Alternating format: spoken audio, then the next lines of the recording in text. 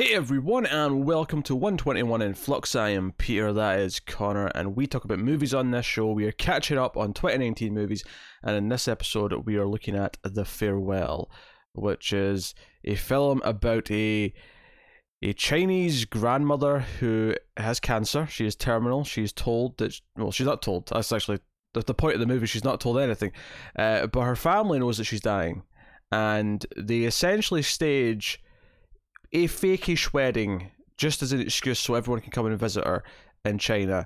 And our main character is called Billy, played by Awkwafina, and she is kind of like she's mostly grown up in America. She's kind of, she's got this kind of clash of cultures sort of in her personality. Yeah, that's kind of she moved when she was pretty young. Yeah, so that's kind of a big theme of the film. But she goes back and she doesn't understand why no one's telling her grandmother, Nene, that she's going to die.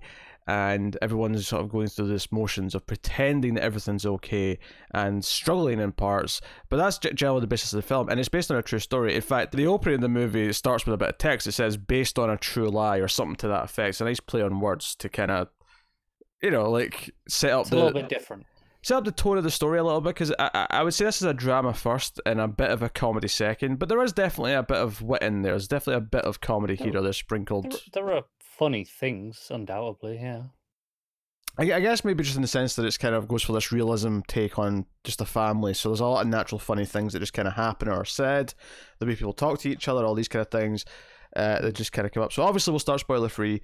We'll give you a warning before we get to spoilers in the middle. The film, first of all, obviously I usually ask you, did you like the movie? I'm going to assume the answer is yes. It is, yeah. That seems like a bold assumption on your part, though. Given some of the movies you've asked me about that in the past. Aye, that does seem like a sure bet. Well, yeah, but you've asked me about that, about movies that are much safer bets than this. Well, yeah, I feel like shaking things up. Okay, all right. Really I like it. Stick to your standards. Because the movie is good. The movie is very solid. It's the performances, the writing, direction is very laid back and kind of very reserved. Probably quite natural. Yeah, probably as it should be in a story like this, because it wants to kind of just bask in the realism of it almost. Given that it is based on a true story, it's not a surprise that it comes across very authentic. And I think a big part of what makes this film tick, outside of just obviously the acting, is in the script, is coming from the experiences of the director, whose name I will just get so that we're not just saying the director the whole time, Lulu Wang. I'm going to have to make an assumption here and assume that she's also someone who moved to America when she was young. And I think so, yeah. Because so much of this film is kind of about the clash of cultures between the two, and how Billy, the main character, doesn't really feel like she understands why they're doing what they're doing. And there's a lot of talk about why her family chose to move to America, what the rest of the family think about that, and there's a sort of an American versus China kind of debate that goes on here or there throughout the film. And it's never super in your face. It's never it never becomes like a sort of like a point of actual conflict, really. It's more just a sort of normal family debate, I guess. Because I think it's interesting because so obviously her parents moved to America, but like her uncle, they moved to Japan, and obviously while it's still a different country, culturally it's a lot closer. So they don't quite have the culture mash that they do as opposed to with the Americans. Yeah, but Billy, actually, it's one of the things that I love is when a movie opens with a mission statement. And I think this movie actually does that very well. And I didn't necessarily get it at the start of the movie. It wasn't until later when it kind of clicked in place what the opening did. Is the opening, she's on the phone with her grandma, with Nene. Nene's in the hospital and she's waiting for results or whatever. She's sitting there and she's talking to her. And because of the time difference, it's about 12 hours ahead in China. So, or the other way around. Either way, she's surprised Billy's still up. She's like, what? It's only 12 hours. It's only 7 p.m. It's not that late. And there's a moment where she gets interrupted by a charity clipboard mugger in the street. Mugger, yes. They come up and try to take your money. And she's asking her, blah, blah, blah. And she signs it and she's like, oh, I was going to be mean, but I used to do this job. And she's like, oh, did you get fired? No, I quit because I knew I was going to get fired. And she walks off. that little exchange, it's like a funny little bit to make you kind of like her because it's a little bit of humor.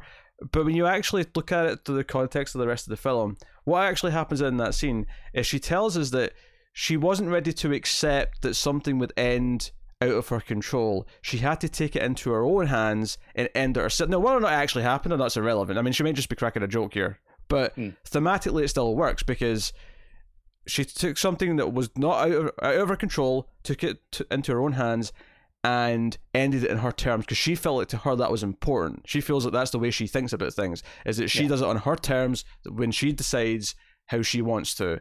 And she can't understand why everyone in her family are like, no, we can't tell her, so she won't know. We'll have the burden of the fear of death. We'll have the burden of the grief and the misery. We'll let her have a happy last couple of months, however long it's expected. Yeah, whatever it's going to be. And so that is kind of the culture shock, is that she's this independent person, or and it's not like her life is easy. We see that she's struggling with bills. We see that she's not getting the fellowship she wants. This is all in the opening of the movie. She's struggling. She's living in New York and she's not doing amazingly. But she has this independent kind of streak to her, which that's who she is, and that's how she understands things. So, and it's her who has the arc in the movie, like I mean, she's the protagonist, so obviously it should be, but it's not Nene. Nene, like, obviously has a lot of great scenes. Nene is essentially the MacGuffin. In a lot of ways she is. But unlike a lot of MacGuffins, she does actually get a lot more character, so that you actually do care about her by the time. I didn't mean that in a bad way. I'm not saying she is underwritten or anything like that. Just in terms of if you're looking at it from a plot and how her function in the sense of lead character's arc, that's what she is. Because she actually gets probably the most screen time outside of Billy. Nene. Yeah, probably. Because she gets a lot of, she's top billed for a start, but she gets a lot of scenes. I mean, there's a lot of scenes with Billy's parents and stuff like that. But I think Nene we get to see with a lot of different people. Billy most of all, but I feel like we do get a lot of her. And I think what's interesting here is I don't know if I count this. I mean, not that it really matters at the end of the day, but I don't know if I count this as a foreign film or not, because it's so bilingual, which actually works so well for the themes of the story, but it's not so much that it's 50-50. I'd say there's definitely more Mandarin or Cantonese than there is English. It's probably like 75%.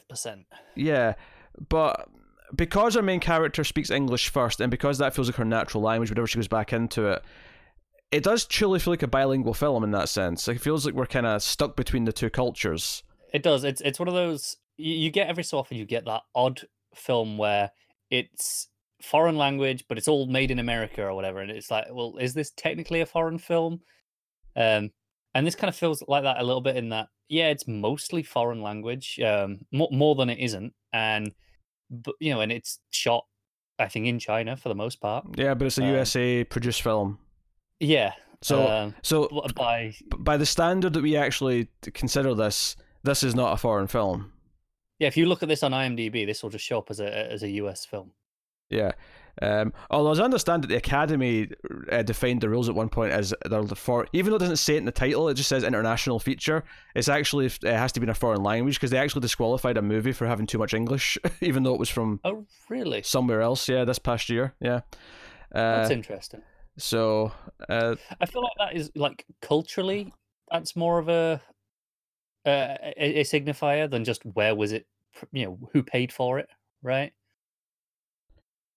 Yeah, well, it's this kind of weird thing. Like, I don't, like, just because look at the Oscars this year, right? Parasite, which we already reviewed, is nominated for Best Film, right?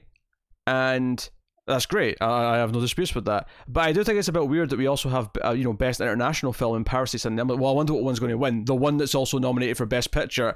Gee, it's the same as an animated movie in the Best Picture nominations. Like, well, I wonder what animated movie is going to pick up the victory in this category. Yeah, it makes the other category feel pointless. Well, it's one of these things where, on the one hand, you're like, well, shouldn't they just all be in Best Picture? But the problem is because it's mainstream American, movie going, they're never going to win. It's all. I mean, no, don't get me wrong. Maybe Parasite will pull up an upset this year, and that'd be great. But they're very rarely going to get nominated. Well, if not, never mind win. Yeah, this is the first Korean film to be nominated. I think even for just the international thing, let alone Best Picture. And Parasite, that is not very well. Yeah. Just to... yeah. I said Korean, so I mean, Well, no, and for a then, sec, because for a sec I thought you got that wrong. I'm like, oh, he's talking about Parasite. Never mind. yeah. And then with that as well, like no foreign film has ever won Best Picture, and will Parasite be the first? I'd kind of like it to be. To be honest, by the time a lot of people see this review, we'll already know. But it's the odds are against it. However, it's a lock for winning Best International. It is. I mean, but it is really frustrating because it's the same argument with like, why do we separate men and women when it comes to actors? It's not a sport. It's not like they're different categories. Acting performance is not. It's just to guarantee that there is some representation, right? Yeah, well, 'cause that's the problem. Is that the worry is that it'll just be a man that wins it every year, and that's why we have to separate it to make sure there's winners of both. And it's a really sad, sort of cynical thing where you have to think about it that way, but it's sadly kind of true, and at least will be for a while. And I understand a little bit more with the foreign films, because by their nature, American audience will see less of them, right? Mm-hmm. So it kind of makes sense that, okay, we'll give them a section where most years there isn't a foreign film nominated for Best Picture at all, but you want them to to have some recognition. But this year, it feels redundant because one's in the Best Picture nominations. So, well, I guess we know which one's the preferred. It's basically well, this is the best one, and then here are 4 films that we also liked. So that is kind of weird, but hey, so no, I don't know what I was saying before we went on that tangent, but performance is very good. I think the fact that this came from a writer-director who lived through this is what makes it very authentic. I think a lot of what this film talks about for Billie and her kind of like falling between these two cultures, I don't think someone who hasn't actually lived that life can actually create that story. I feel like you could try, but there's a lot of nuance here that I don't think anyone else can just fill in and go, oh, I bet it would be like this. All right, not without a lot of research. Whereas it feels very personal of a film. It feels like a film where some identity issues might have been something in her life growing up and whatever. So she's written this film as kind of a way to process sort of how she, went through that journey, and so it's I think the best thing it's got going for it, beyond anything else, is just how authentic it is, and just how the emotion lands in ways that aren't over the top Hollywood. Like, they're very downbeat, and it kind of sneaks up on you. There's a couple of scenes towards the end where it didn't necessarily make a big deal of things in a sort of traditional movie way, but halfway through the scene I just sort of realised, oh, I get why this is such a big deal, this moment. And it just kind of... it's quite subdued is the word I'd use it, and not in a negative way. But it's kind of, like I say, it's downbeat. It's mostly feels relatively like relaxed as a film, even when there's like bad things could be happening, and there are tenser moments. It still doesn't feel like like a typical Hollywood movie, in that sense. No, it feels more real. It feels more like a family have gathered together, and these are just the awkward family moments. Or I think that's why it feels relaxed and subdued. Is that they're a family. They kind of all know each other, and they're pretty comfortable around each other for the most part. Yeah, although there are some of them who haven't seen each other in a long time because the two brothers, Billie's dad and the uncle, moved to different countries, decades ago. I mean, they mentioned at one point in the film this is the first time they've both been home at the same time in 25 years. So, like, they've not been seeing a lot of each other.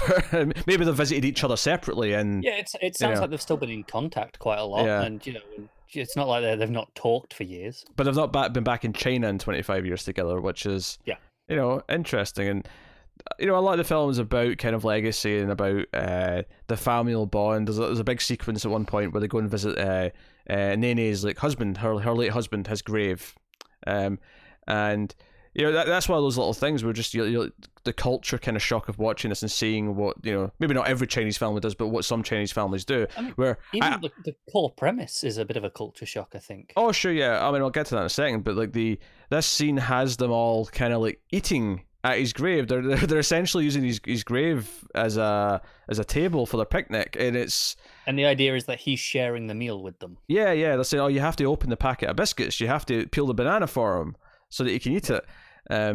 It's very different to what you typically see. It's funny actually because obviously not exactly the same. I'm talking about Japan here, but Akira Kurosawa's film Ikiru actually kind of that's maybe something that's maybe goes a lot of Eastern Asia maybe shares this and is maybe I don't know if this is still the case in Japan, probably not, I imagine.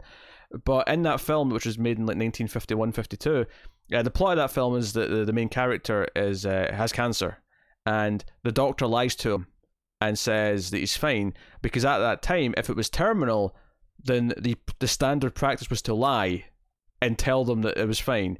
And that's not the exact same thing that happens here. This is more the family steps in and says, no, she doesn't need to know. Yeah. But it is obviously a very commonplace thing. Like the doctors are all in on it, and go along with the stuff when they have to have checkups, and don't say anything to her specifically. They wait until she's out of the room and then talk to a family member about, okay, here's the actual truth. One of my favorite scenes in the movie actually is there's a scene about halfway through where they're at the hospital. She's been coughing a little bit, so she's there for like a checkup to change her medicine. That's what she thinks anyway. And they're all kind of standing around. And and obviously we can't tell that Billy's, Mandarin or whatever, or Cantonese. I can't tell the difference. They say Chinese a lot in the subtitles, but I don't know if they were actually saying Chinese or they were simplifying it for Western speakers. Yeah. But like we were told that she's not that great. That's not her natural language. She's learned English first, really, and she's got Chinese as a second language. Yeah, I got the impression that she did speak it when she was young, but she pre-moved when she was like 5. Yeah, maybe. single digits. Yeah, because she was old enough that she was doing like she played some piano before she left, so she wasn't like 2 or 3. Yeah. So she was maybe in the like 5 to 7 or 8 range, where she knew enough that she spoke it obviously at the time, but at a primary school level, it never advanced beyond that. Yeah. But there's a great scene here where the doctor who's talking, they're just kind of like making some small talk, and when Billy says something in English, he starts speaking in English too, and he's like, "Oh, I studied in England when I was doing my med school," and blah blah blah, and he starts talking, and Billy just starts asking him dead serious questions about everything that's going on in front of Nene in English because Nene can't understand English, and I think I think what's so beautiful about this film is I think both English only speaking audiences and Chinese only speaking audiences, I feel like they both get a unique experience out of this movie, and it works on both sides. But there's something fascinating about English becoming the secret language in this, and us feeling like we're in on it a little bit. At least when I was watching it, when I'm like, I'm in the secret. I'm in this. I think it's moments like this that make you say, I wouldn't necessarily class this as a foreign film. Yeah, because it comes from the perspective almost of someone who speaks English first. Yes, absolutely. And I think the other thing that makes it work that way as well is that because Billy at the start of the movie is definitely more American because that's where she's been living since she was in her single digits, she comes to all this stuff as kind of an alien, like where everything is very weird and culture shock to her. And because of that point of view is more aligned with all the people who will have that same reaction, like, oh, this is all kind of strange and this is not how we do things. So it puts us more in her shoes, and then over the course of the film we maybe discover along with her why this maybe does make sense to them, why they do this, and maybe there is value in it and it has merit, and those moments do kind of, we'll get to spoilers later, but those moments do kind of crop up. Yeah, because at the start of it she is of the opinion that this is just plain wrong. Morally wrong. Yeah, she thinks it's cruel. She's like, no, she should have her choice. She should be able to say goodbye. She should be able to, do these things. Yeah. And there's a scene which, in America, this would be illegal, and she doesn't know the word for illegal. There's a couple of moments like that I really like. I won't spoil what it is, but there's a moment towards the end at the wedding where she's giving a speech, and I love that she just shouts out to her dad at one point, "Oh, how do I say this?" Yeah. I like that. It's quite funny. But those moments, and like I say, it starts off with that opinion, and it definitely softens over the movie. Yeah. I checked, by the way, it's Mandarin. It's Mandarin, okay. I usually assume Mandarin, but the one time I assumed that and got it wrong was when we did that pilot for, was it Warrior? Yeah. And that was Cantonese. So did you get crucified in the comments section? No, just corrected. Oh, okay. Well, I'm familiar with the YouTube's comment section. They sometimes... That's fine. I always think of Mandarin being the main one for whatever reason. But I do as well. I don't know if it actually is, or if it's just the films that we tend to get Well, my produced more in Mandarin. my perspective is more specific than that. It's nothing to do with the movies. It's my friend growing up was from a Chinese family, and he didn't speak any Chinese or Mandarin or Cantonese. He was he was he was from here. He spoke English, but his family, his dad and all that were from Hong Kong, and basically what I heard from them, which may have been a biased viewpoint, admittedly, may have been a superiority complex, but they spoke Mandarin, and it's like, oh yeah, we can speak Cantonese if we want to because it's the easier one, but Mandarin's the proper one, and that was the actual. And while or not that's true, I don't know, but that's what I got from them. So definitely sounds like a superiority complex. Yeah, it sounds like maybe a bit of bias in there, but that was the gist. So because of that, I've always thought of Mandarin as being the main one, and then Cantonese is kind of the offshoot of it. Yeah. No, like I said, just personal experience. It is, most of my experience with any sort of Chinese language that I can understand. That's not just, written on something that has no relevance to me, is in movies or whatever. And, more often than not, that has been Mandarin. But, that might just be, well, that's what these movies have happened to be produced in and given me that impression. It's possible. But no, so and I loved all the language stuff of it, like jumping back and forth, and her kind of like struggling. Well, not struggling, but like encountering roadblocks every once in a while, where she had to like ask how to say one. Yeah, it's words that a 6 or 7 year old usually wouldn't need to know, or if they were, it's just things that she's forgotten. Yeah, so I liked all that stuff a lot. Performances were very good. I think Nene is very likable, and I think she's kind of got that everyone's gran kind of vibe to her, where she's constantly like, no, everything's important, and I'm in charge, and everything. You have to eat more, you have to do this more. Like, she's everyone's gran. She knows, trying to give you money. Yes. Like, turns out grandmothers are the same in every country. Apparently. They might know or not know that they're dying of cancer, but they'll always try and give you money. So no. I don't want to really say any more about. I want to give spoiler warning before I really talk about anything else that goes on. So I'll just wrap up this part, but say it's very, very good. So yeah, it's really great. Yeah. So before we get to spoilers, I'll take this time to thank our Patreon producers for the month. Thanks to David Shart, Alison M. 4 Days, Cindy Palacios, and Tyler Hess for being our Patreon producers. That means they're patrons at the $20 tier or up, and you don't have to do that. Of course, you can support us for as little as $1 per month over at patreon.com/MailFuzzTV and get some bonuses for your troubles. You get some bonus episodes of some of the other movie podcasts like Screams After Midnight and the Atomic Cinema Experiment.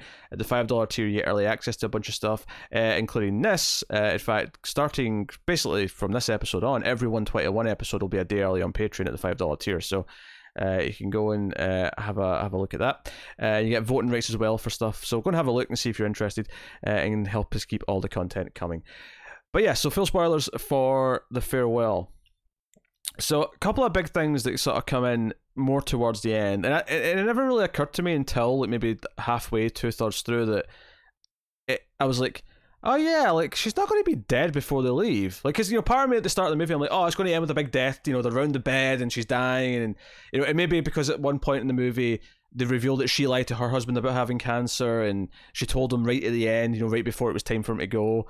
Like, yeah, that's a big part of like, okay, well, when will we tell her? And it's like, well, when it's time, we'll know when it's close. Yeah. But there's a sort of, but it's almost sadder towards the end when she starts saying things like, oh, I'll see you again soon, or when you get married, Billy, I'll throw you a big wedding too, and like just things like that, and it starts to feel really bittersweet, because it's like, oh, they at least are all expecting that this is the last time they're ever going to see her, is this trip. So yeah, it has this bittersweet thing to it. And one of my favorite scenes of the movie is actually right near the end, when she's saying goodbye to them, like, Billy and her parents are getting in the car to leave, and she's hugging them, and for her it's just goodbye, I'll see you next time you come visit. And for Billy and her parents, it's like, bye, we're never going to see you again because you're dying. And it's a genuinely really touching scene that is it's an interesting dynamic just from the drama, because like, I don't know if I've seen this before, where one character doesn't know they're dying and the others do, and they have to say goodbye. Because obviously by this point in the movie, Billy has ran away from the wedding photos to go and make sure she doesn't find out the truth from the hospital reports. We see moments of her mid wedding preparations or mid wedding dinner where she's clearly, Nene's delighted and she's talking to people, and she's clearly, this is what she loves doing. She loves doing stuff for her family. She loves being all this, and it's kind of one of these moments where Billy kind of looks at her and goes, "Yeah, I kind of get why they've not told her, because if she knew she was dying right now, she would not feel like this. She would be spending all of her time, and moping around and trying to say all her goodbyes, and but she wouldn't be happy like she is clearly in this scene." So I think what makes the sort of the back chunk of the movie really interesting to me is that they all just kind of have to leave, even though she's not dead yet, and just accepting that. And all the rest of the family had kind of went in knowing that and are okay with it, but Billy is like, "No, I want to stay and and spend some time here." Yeah, and they're all like, "You can't. You'll ruin it." Yeah, she kind of goes through the sort of emotions of okay, it's eventually agreeing and learning, or at least understanding why they're not telling her. And then when she's sort of starting to be on the verge of sort of feeling okay with that, it's well, I don't want to leave her now. Well, while she's dying, I want to stay here with her. But it's no, we have to play it as if everything's fine and normal. And it's this really kind of sad thing. And that's why, honestly, one of the most, because obviously a lot of true stories end with some text will come up saying blah blah blah blah, and such and such happened in this year. Yeah.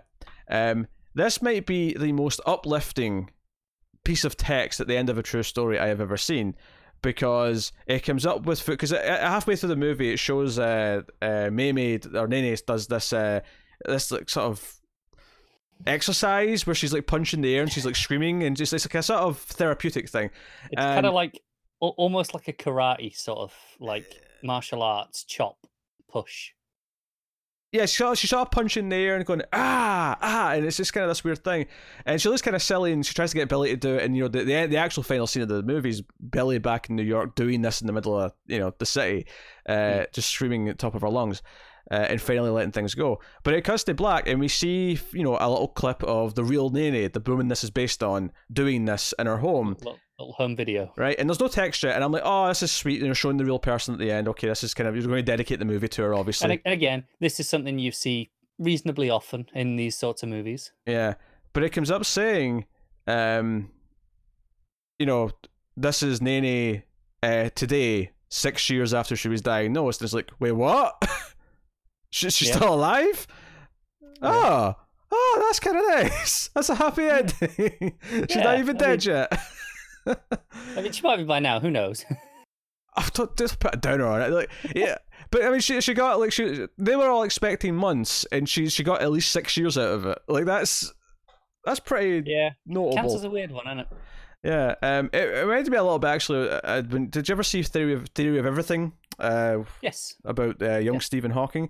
One of the things I didn't know about Stephen Hawking is that when he was diagnosed with his disease, is that he was told he'd have no more than 2 years to live, and he was told that at 21.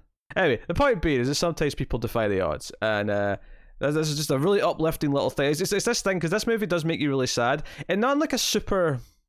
It's sort of sad in a sort of accepting way, because it's just about accepting that everyone dies and you eventually have to say goodbye to everyone, right?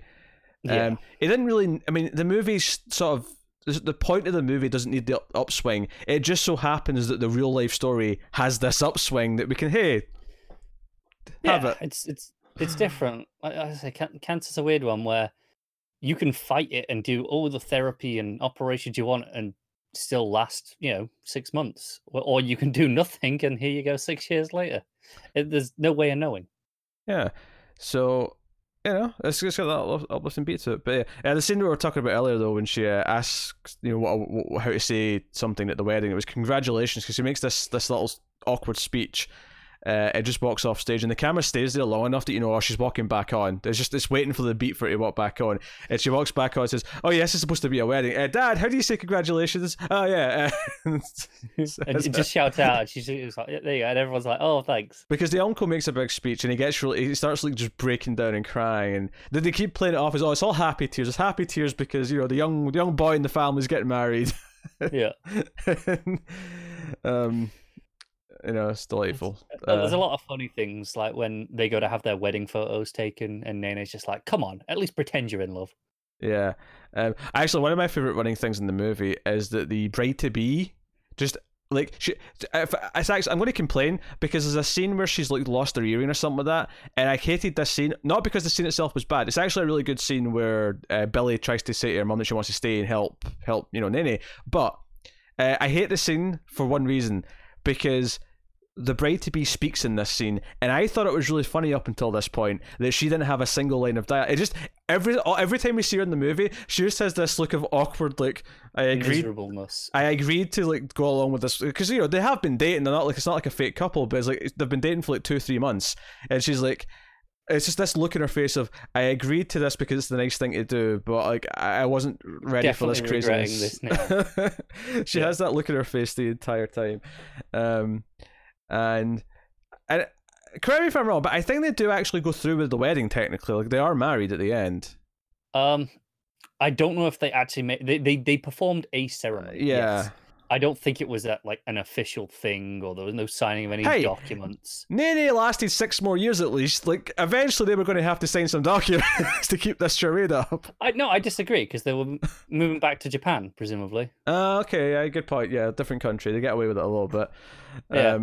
Yeah, actually, you were telling me earlier that they had to tell her as the movie was coming out because she still didn't know. There, and press tour, they were like, "Oh shit, yeah." Like, she visited the set while they were filming multiple times and realized that it was about their family, because it was fairly clear. Yeah. But luckily, whatever days she was there, what they were filming didn't directly give it away. It was just, we're here filming, the wedding, and she was like, "Oh, I recognize this." And just, that's really putting it off as long as you can, isn't it? Yeah, it's like, I mean, I suppose on the one hand you'd be kind of scared, but on the other hand you're like, yeah, but it's been 6 years and I'm still alive, so clearly I'm doing well. Like, I mean, I've defied the odds already.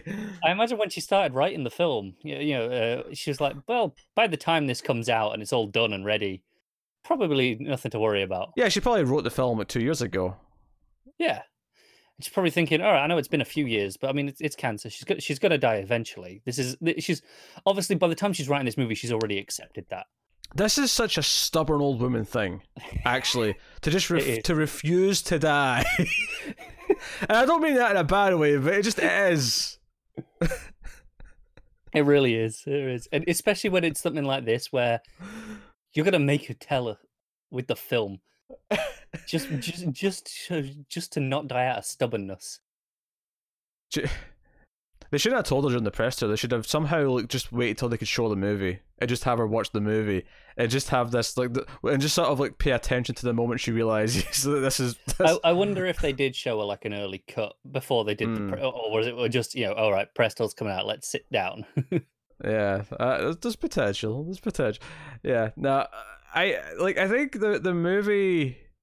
What I'll give them, because one of the things I always talk about horror movies is that I love when horror movies have like interesting mechanics that they then play with, and I don't normally talk about that with dramas because it doesn't usually apply in the same way. But in this one, it almost kind of parallels what I like about horror movies in that it created a completely new situation that I've never really seen done in a story before, and it created all this unique drama that I've never seen. Like the awkward moment early on where Billy first arrives in China because her parents didn't want her to come because she'll give it away because she doesn't have the game face for it. She's too emotional. And she walks in and everyone's kind of staring at her and like Nene's like, "Oh, my granddaughter Billy," and she's like, "Go hug her," and everyone's like just sitting there like not moving. They're terrified. And they're like, it's just such a unique scene because I've never seen this thing play out. They're just terrified for the granddaughter walking in. That's it. She hasn't even done anything. It's just it creates these unique sources of tension, but like we said earlier, not in like a super like thriller way where it's like life or death. It's just these moments. Even the scene when they're running she's gone to the hospital for whatever reason, just off on her own, and they're like, "Oh my god, she's gone to the hospital. We need to stop her. We need to get there before her," and they're running, and it's played as tense, but like you say, it's not life or death. They're still just trying to get to the hospital before her. Yeah. There's a really nice touch in that scene as well. Oh yeah.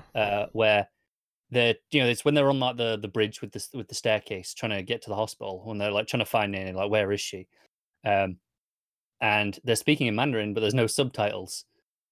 Just so that we feel as confused as well, like like Billy does still, like in that moment where it's just Yeah, that's a nice it's touch. off. Yeah.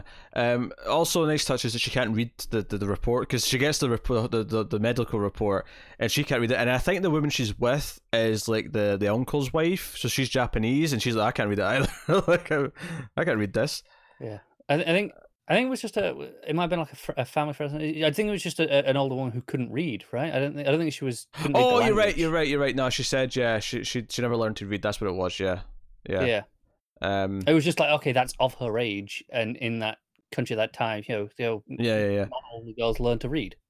Yeah, but I like that touch. She can't actually read it, so they kind of have to rush off to someone else to like find out what it says, and and then photocopy it and change the report a little bit, and so that they can show it to her and be like, see, everything's fine. A benign shadow. That's what the story was. Yeah. It's just some benign shadows. And they're like, what the hell's that? And they're like, well, benign means it's good, so it's fine. Just don't worry about it. Just put it in. Yeah. No, all that stuff was really fun. That's what I'm saying. There are a lot of funny moments. I mean, we were talking about there with the doctor who spoke English. And as soon as she explains it to her grandmother, it's like, oh, he speaks English. She turns in back into Mandarin, turns to the doctor, like, oh, you speak English? She's like, yeah. Goes, are you married? Oh, he's a doctor. He speaks English. Billy, perfect. Yeah. Pay attention to this man. Such a grandmother. I think hell, even the groom to be. I was mentioning the bride to be. Even the groom to be has this kind of like dead eye look in his face, like the entire time. You could always tell that his parents have been like, right, son, you're going to go through with this. He's like, I've only been doing it for 3 months, Dad. I'm not ready to propose yet. It's like tough. It's like just none of this was his idea. He didn't want to do any of this. He's got swindled into it, and it's like, so honey. How do you feel about pretending to be married just so that we can have an excuse to see the grandmother? But there is a lot of heart to this movie, where by the end of it, you kind of see like how much the family do things for each other. And I think as much as the bride to be does have this kind of look of like fear in her face for a lot of the movie, I have to at least like to think that by the end of it, she's like, hey, this family kind of do anything for each other. Maybe this is actually a great family to marry into when the time comes. Maybe, yeah. Because I think a lot of that is there. As a lot of what we learn. The uncle says to Billy at one point, like, "Hey, like you come from, you live in a place where it's all about the individual and being independent, but here it's all about everyone's part of a unit. Well, it's your entire, not population, but your community, but certainly your family is a more sort of core of that, and how everyone sort of shares the burden of something like this." Instead of her having to share the burden with it, and it's a weird thing. Like like if you ask me, like, would I want to know? Like, would I want to have this instead and not know that I'm dying at some point? I don't know. I actually don't have an answer, because part of me does want to know. I want to accept it and so on. Yeah, but at the same time, also, I mean, it sounds easier. Yeah, live the life for a little bit. And I think, like I say, it's interesting because it's something that I didn't really know about, that this was a thing. But obviously it is. It's a very common thing. And, this isn't like... The thing that makes this movie unique is not this topic necessarily, because in the Eastern cultures, this is clearly common, or at least done and, widely known. Whereas to us, this feels alien, right? And, and that's what makes it unique is the coming at it from that Western perspective, which Billy undoubtedly has, having lived most of her life in America. And as much as she is... Chinese by birth, she has a Chinese family, she feels more American than Chinese. Yeah, there's a whole scene at the dinner table where they're talking about why they moved and the benefits of America versus China, and and even Japan as well. A little bit comes in, but because they're talking about how you're sending your young son, who's quite young, off to school in America for whatever he's doing. And like, yeah, but he's going to come back. And it's like, yeah, that's not really up to you. Like, once he's there, he might, meet someone. He might want to stay there. Like, so it becomes this kind of debate of which culture they belong to and what one they want to decide to belong to, and so on. And that stuff's really solid. And obviously the other interesting part that makes it fun as a movie is, on top of the culture kind of clash stuff, because Billy is so, Americanized compared to everyone else, is that because everyone's left the country, they have to have some big excuse to all come back. So they have to do this fake wedding. Like, typically I imagine everyone's living close by, so they don't need an excuse to come and see her, or whoever's dying often, right? They can just show up. But this is like, no, we actually need an excuse to fly halfway around the world at the same time. Yeah, otherwise this will be weird. Yeah, so we get the wedding. So, no, it's a heartfelt film with good characters. It's got a really nice life lesson, sort of bittersweet message, and it gives you two viewpoints. Because this is the thing, as much as Billy sees this way and the merits of this way, by the end of it, it doesn't demonize the other way either. It doesn't demonize the way we do it. It never says that this is the right way. It just says this is our way. Yeah. Right? And it's like, well, and that's okay. That's the whole point, is trying to get through to Billy that, hey, this is okay. This is just what we do. That doesn't mean it's wrong. Doesn't mean it's right. It's just what we do. And that's okay here. Yeah. So to go back to that opening moment I talked about, is Billy, over the course of the film, had to learn that some people do want to just accept what's coming and not take it into their own hands. She couldn't understand that. And over the course of the film, she comes to that point. So, and it's also, it plays into other things as well. She doesn't want help. She doesn't obviously want the money from Nene. At one point, her dad's trying to talk to her about, hey, like, you doing okay? Are you okay for money? Do you need some help? And he's being sincere. He's like, hey, do you want some help? We can help you out. And she's like, no, I'm fine. Leave me alone. Like, she doesn't want help. She doesn't want to admit that she needs help. Really stubborn. Is like, no, I can do it all on my own. Which again ties out the whole idea of the family is supposed to be able to support each other, and she's refusing help from anyone. She sees herself as a lone wolf. And that's kind of it. So it's basically the story of a loner realizing they shouldn't maybe be a loner if they have the option. Pretty much. So if only we all had the option. So that's pretty much it. That's The Farewell. It is a fantastic movie. Obviously some scenes and stuff we didn't talk about, but I would highly recommend checking it out. It is another film from 2019 that I'm glad I've caught up on. And we do have more 2019 catch-up planned. In fact, I think we may even record one tomorrow. Not that you'll see it. You won't see it tomorrow, but we might record one tomorrow at the time of record.